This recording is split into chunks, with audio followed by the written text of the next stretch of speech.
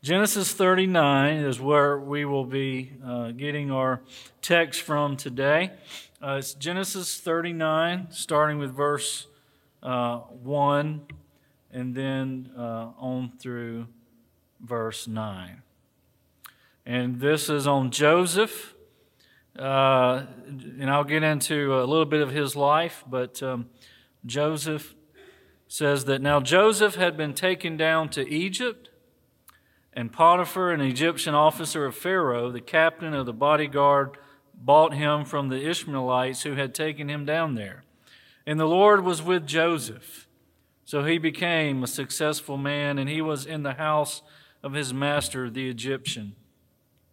Now his master saw that the Lord was with him, and how the Lord caused all that he did to prosper in his hand. So Joseph found favor in his sight and became his personal servant. And he made him overseer over his house, and all that he owned he put in his charge. And it came about that from the time he had made him overseer in his house and over all that he owned, the Lord blessed the Egyptian's house on account of Joseph. Thus the Lord's blessing was upon all that he owned in the house and in the field. So he left everything he owned in Joseph's charge, and with him there he did not concern himself with anything except the food which he ate. And now Joseph was handsome in form and appearance. And it came about after these events that his master's wife looked with desire at Joseph, and she said, "Lie with me." But he refused and said to his master's wife, "Behold, with me here my master does not concern himself with anything in the house, and he has put all that he owns in my charge. There is no one greater in this house than I, and he has withheld nothing from me except you, because you are his wife. How then could I do this great evil and sin against God?"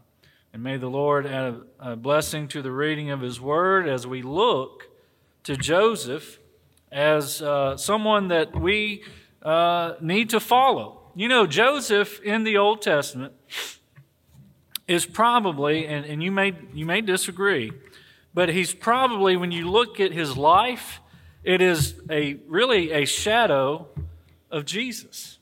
In fact, Joseph's name in Hebrew is very much alike to Jesus, because Joseph did what? He saved his people. God put him in a position to save his people.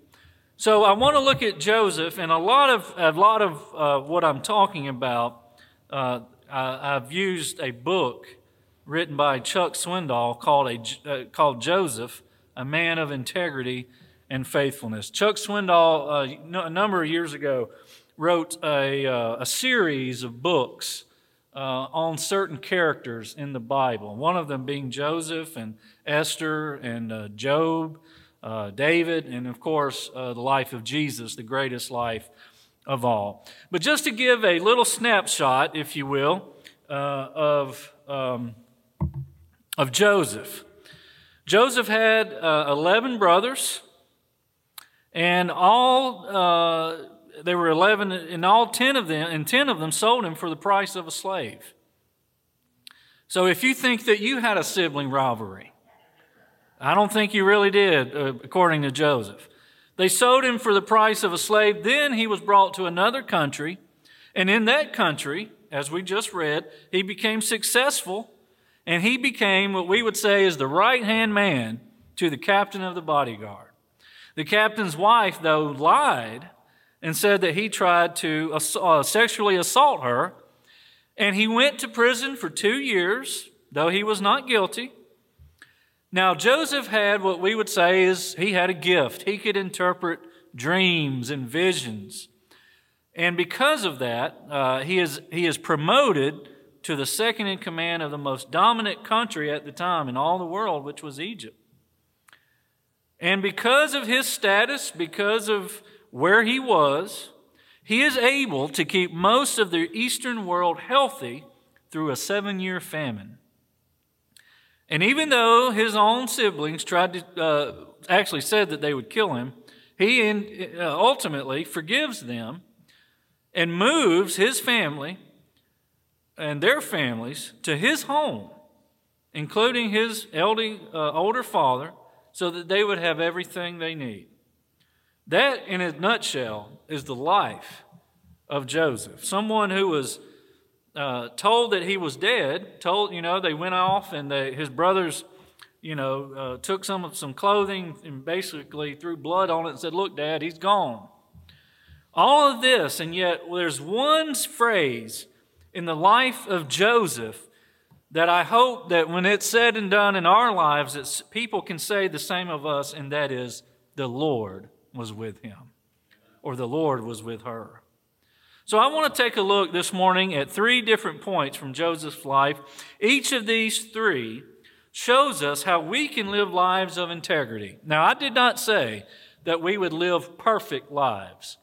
But friends, there are people in your world, there are people in my world who need us to be faithful. They need us to have integrity. They don't expect being perfect. They don't. That may shock you. But they do expect us to say what we mean what we say, and then do what we say we will do. So what made Joseph so great, and how can we, if you will, follow in his footsteps? He lived a life of integrity and faithfulness, even when he didn't have to. The first thing I want to point out to you about Joseph's life is that he had a godly influence. Genesis 39, 2 and 3, what I read earlier says, the Lord was with Joseph. So he became a successful man. Now, I want to say to you this morning that the world has a different definition of being successful. We know that. It's the cars, the houses, the money, the possessions. You know what real success is? When the Lord is with you. That's what real success is. When we look at the life of Joseph, what does it say? Why was he a successful man? Because the Lord was with him. That's who truly defines success, is the Lord, not us. And because of that, his master saw that the Lord was with him. Let me tell you what that means. It means even when you are living a life of integrity, even people who are not of God see it. We're talking about Egyptians here. We're not talking about other Christians, other Jews, other believers. We're talking about Egyptians who worship many gods, and yet they can even see that the Lord was with him, and how the Lord caused all that he did to prosper in his hand. And again, we went through this story with Joseph. I did it very quickly, but who was Joseph's master? It was Potiphar. Potiphar was an Egyptian, meaning, as I said earlier, I'm going to give it a 99.999 chance that he didn't worship God. But he could even see the blessing of God. Friends, when we live a life obedient to the Lord, even those who are ungodly, at least most of the time, say, now that's a different person. They may not even be able to say what it is, but they know something is different. When you go to the job and everybody cusses but you. When you go to the job and everybody steals but you. Or everyone gossips but you. Now, you may not make a lot of friends, but that's not the point. The point is we are living a life where God is pleased. And so it tells us that, even his master saw that the Lord was with him. In other words, even those around us that we work with, maybe even live with, associate with, they say, he's not like everyone else. The Lord's hand is on him. Joseph had so much of a godly influence that someone who didn't even believe in the Lord could actually see God working through him. And I love what Chuck Swindoll writes about Joseph's life here. He says, and I'm quoting Swindoll, Joseph didn't have to tell Potiphar the Lord was with him. Potiphar could see it for himself. How the world needs men and women with a godly influence. The world is screaming for men and women to stand up, not just for what is right, but for God and what his standards are. We should all pray that God would make men and women in our core, boys and girls in our core, in our churches, in public office even, who stand for the Word of God. We don't have to ask, when we look at the world today, we shouldn't ask, what's going on? We should know why things are the way they are. We know the answer. We're not the answer, but we know the answer. Let me read to you a quote from Stephen Arterburn. He says, people who stand for nothing will believe in nothing, fight for nothing, fall for anything, and eventually fall for something that amounts to nothing. Let me say that again. People who stand for nothing will believe in nothing, fight for nothing, fall for anything, and eventually fall for something that amounts to nothing. Now, I will say there are many people today who stand for something, but the Bible would tell us it's nothing. They have built their houses on the sand. And so we see this today. But we can thank God that we can turn to His Word and find someone like Joseph. Now, and I'm not trying to compare, but I guess I am about to compare.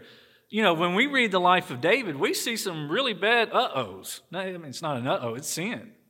Willful sin. But yet God used him. He was God, we even say Jesus comes from the Davidic line. But when you see the life of Joseph, I don't see, and I could be wrong, but I don't see too many uh-ohs. I see a man that really was used by God not to be a king, but to save his people so that there one day would be a king. We need people, we need Josephs in this world, men and women who can stand up for what is right. And I'm going to say this to you. If you're a Christian, you're going to need alligator skin in this world. You are. You got to be tough and tender at the same time. And that's hard. I used to pray, God, give me tough skin. And then I was like, okay, Lord, you can slow it down a little. Because you're going to have people in your life that's going to hurt you. And you're going to have to make the decision, am I going to be bitter or am I going to learn from this? So, God has given us in His Word this man named Joseph. And whether you're a father or a mother, the best thing you can do is have godly influence on your children. Because whatever happens in the home, that's what's going to happen in public. That's what's going to happen in society. There's a poem that talks about having godly influence on a young man. And this is what it says. It says, a careful man I want to be. A little fellow follows me. I do not care to go astray for fear he'll go the self-same way. I cannot once escape his eyes what he sees me do. He tries. Like me, he says he's going to be that little chap that follows me. He thinks that I am big and fine. He believes in every word of mine. The bad in me he must not see, that little chap that follows me.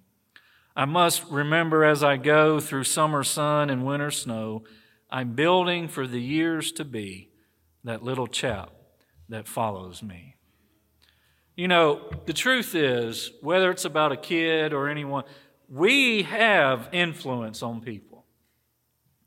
And some of us, it's just because of it's the family we're in or where we work. We have certain people. All of us have lived different lives, but all of us have influence. And that influence can be ungodly and it can be godly. And it's very true. We live, and our children live outside of the home what they see in the home. A godly influence is very important. We're not talking about perfection, but we are talking about godly influence. So Joseph had that. He had godly influence. Also, take note, Joseph had business honesty. What we would say is integrity.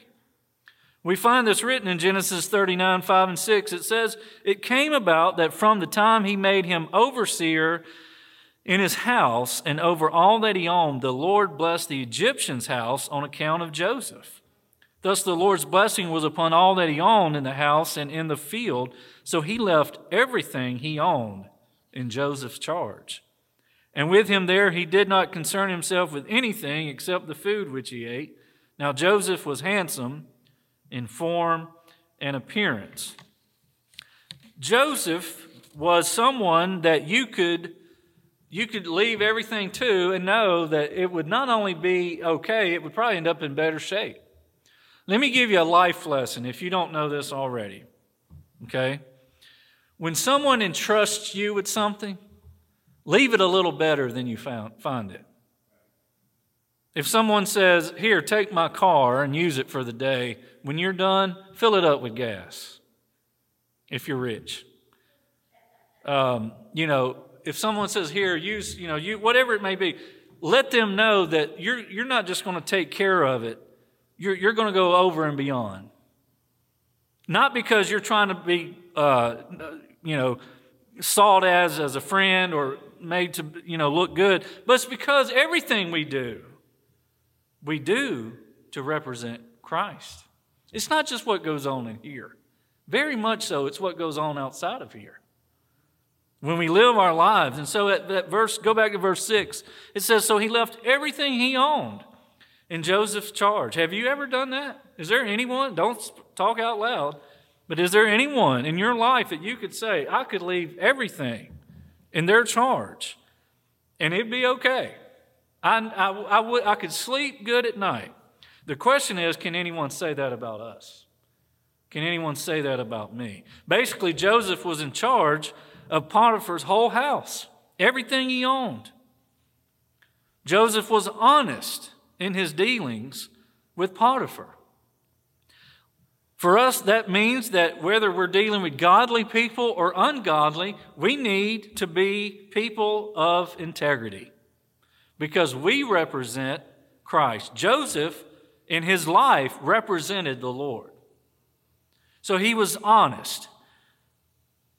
Now, Potiphar's wife was not, and we'll get to that here in a second. But Joseph had business honesty, or what we would say is he had integrity. If you gave him 20 pencils, he's going to turn back in 20 pencils, all of them sharpened and ready to go. We've heard a lot in years past about people not having integrity in the workplace. You all remember Enron. You've heard of Bernie Madoff. He made off with a lot of people's money. And not only did he make off with their money, he destroyed them. So we understand, when we think about why are we in this wonderful chapel? Because there's somebody's name on a sign that entrusted the army with a lot of money because they believed that we could be trusted. And I've had people literally hand me $1 million check. I mean, my hand's just shaking. I couldn't wait to get it out of my hands. I was like, this is too rich for my blood. But you know why they did that? Because when they saw the army, they saw integrity. And then they also saw Christ. And so our job, while God gives us breath, is to represent him in such a way that when people see us, the Josephs of the world, they can say that person can be trusted. So, the most important thing you and I can do at work or around business or in our public life is to be honest. Now, you're not going to win not everybody's going to be your friend when you're honest. But that's not what we're talking about here. But what you are going to be able to do is lay your head down at night knowing that you and God are on good terms. I love what Arthur Gordon says, writing for a national periodical. Gordon says this about personal integrity. He writes, year after year, businessmen study college records, screen applicants, and offer special enticement to proven people. What are they after really? Brains? Energy? Know-how? These things are desirable, sure, but they will carry a person only so far. If he is to move or she is to move to the top and be entrusted with command decisions, there must be what he called a plus factor, something that takes mere ability and doubles or triples its effectiveness. To describe this magic characteristic, there is only one word: integrity, unquote. So far, don't fall asleep on me. We've seen where Joseph, the Lord's presence has been near him. He has succeeded in everything that he has been entrusted to him. We've also looked at the great influence Joseph had with everyone he came in contact with. And here's the big one. One more point that I want to look at. Joseph knew when to run from temptation. Now, there is a song that says you got to know when to hold them, know when to fold them, know when to walk away, and know when to run, right? That's not in the Bible. That's Kenny Rogers. But we're going to talk about when you need to know when to run. Genesis 39, 7 and 9. Now, the Bible, one of the reasons I love the Scriptures, it tells everything. Right? In fact, it even tells you he's a handsome fella. But it says that after these events, now let me just stop you there. You know when the devil's going to get you, or when he's going to try to get you, is when you are successful. It's not when you're low, because when you're down low, you are clinging to God, right? You know you need the Lord. Things are not going well. You're going to stay close to the Lord. You're going to pray.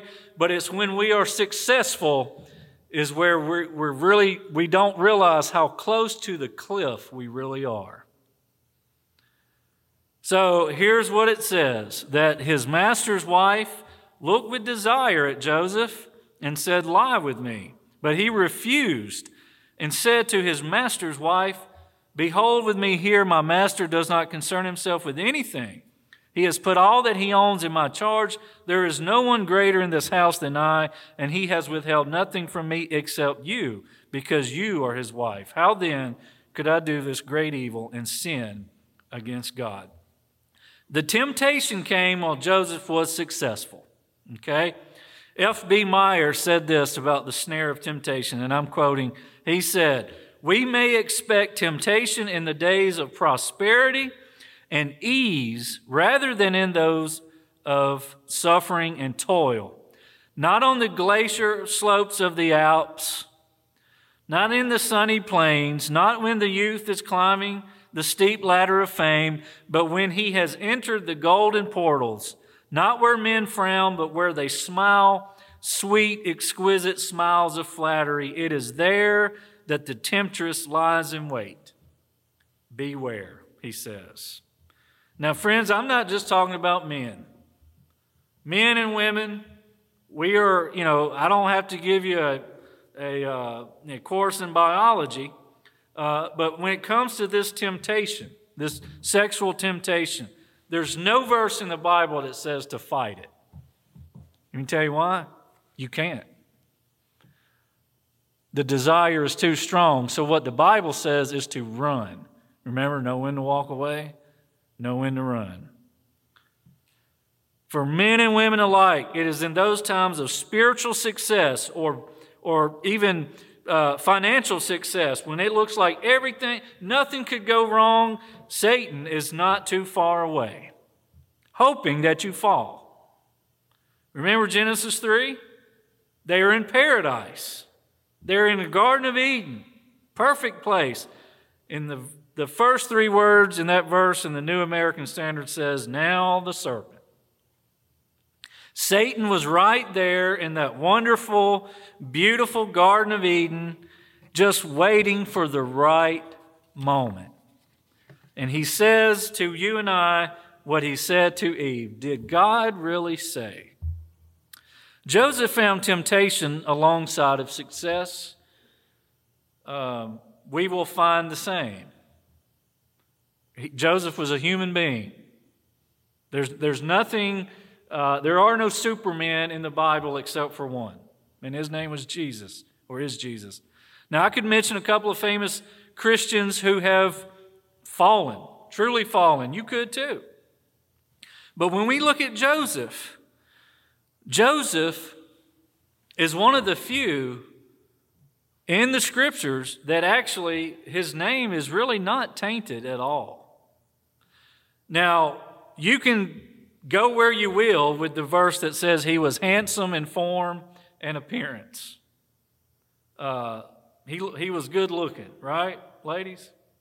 Potiphar's wife noticed it real fast. And so that's what Satan focuses on to bring Joseph down. Because you know what I think? I don't think this was about Joseph. I think Satan knew this was about Israel. And if he could take Joseph down, he was taking God's people down. Because if Joseph loses favor with Potiphar now, remember the story, he's not going to be able to save his people from famine. Friends, when Satan is trying to ensnare us, it's because he realizes, hey, this is one of God's people. She's going to do great things for God, so I have to stop this. What do we read? What does Paul tell us? Our struggle is not against flesh and blood. Sexual temptation is the same thing. It may seem like it's flesh and blood. It's not. What we're looking at here is Satan using someone not just to bring Joseph down, but to bring the Jewish people down with him. That is why the temptation for godly men and women is so strong sometimes in all areas, because Satan realizes you have influence. And if he can take you down, if he can take a pastor down, he can take the church down with it. If he can take a leader down, he'll take the organization down with it. And so that's why if you look in the New Testament, you would find that every time it mentions sexual sin, it doesn't say resist. It doesn't say fight. It doesn't even say pray. It says flee. We don't have time to look at all of them, but I'll just share with you. Matthew 5:28, Acts 15:29, 1 Corinthians 6:13, Ephesians 5:3 and 4, 1 Thessalonians 4:3 through 5. That's just a few. And when the Bible continually says the same thing over and over and over, it's kind of like exclamation points, right? It's saying, hey, you need to hear this. How was Joseph, a young, handsome man, able to refuse the temptation? Because verse 10 gives us a little more insight. And before we get to how he refused, it says, she spoke to Joseph day after day. He did not listen to her to lie beside her or be with her. In other words, every chance she got, she tempted him. So back to the question, how was Joseph able to refuse and flee? How can we do this? Here's the key. Look at what Joseph says. Joseph keeps this great perspective of if he were to do this, okay? Who is he sinning against? Look at what he says, verse 9. How then could I do this great evil and sin against God? You know, that's really what this is all about. When we are tempted by anything, and we say, well, I don't want to let my family down, or I don't want to let the church down. Right? No, that's really not it's not about any of that. It's really about how can I let God down?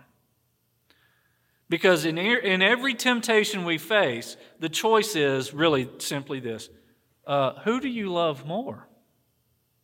Do you love God, or do you love whatever is tempting you more?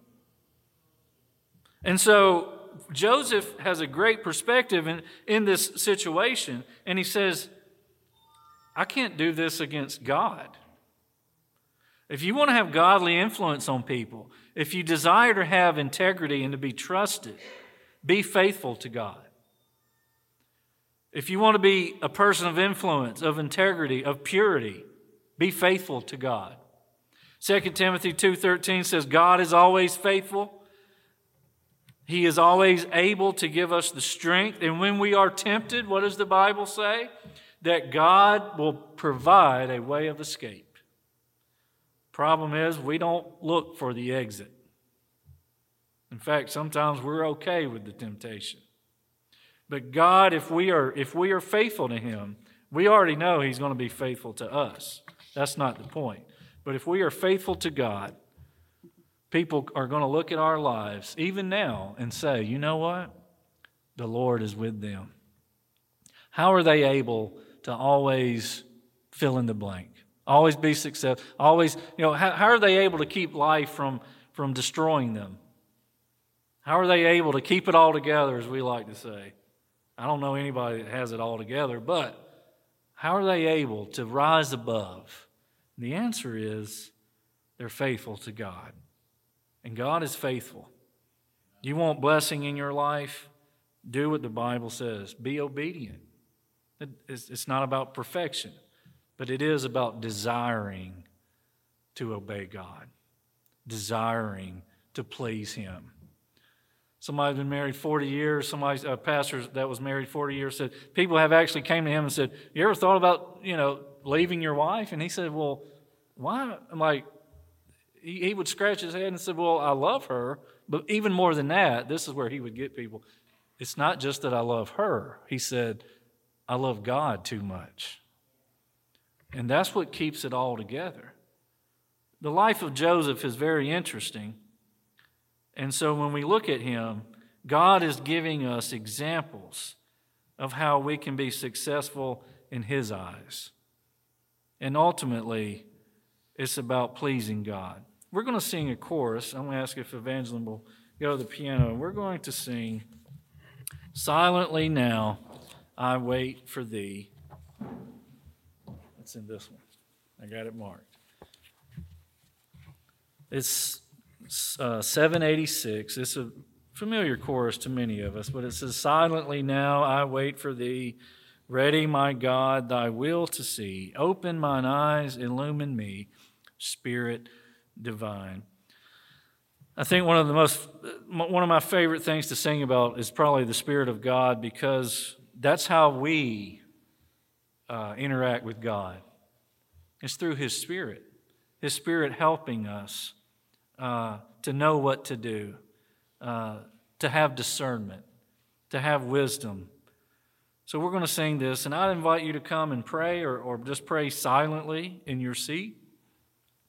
But as we sing this, I pray that this prayer really would be your prayer, that God, you would allow God's Spirit to open not your physical eyes as much as your spiritual eyes, to see Him and follow His lead. Let's sing together.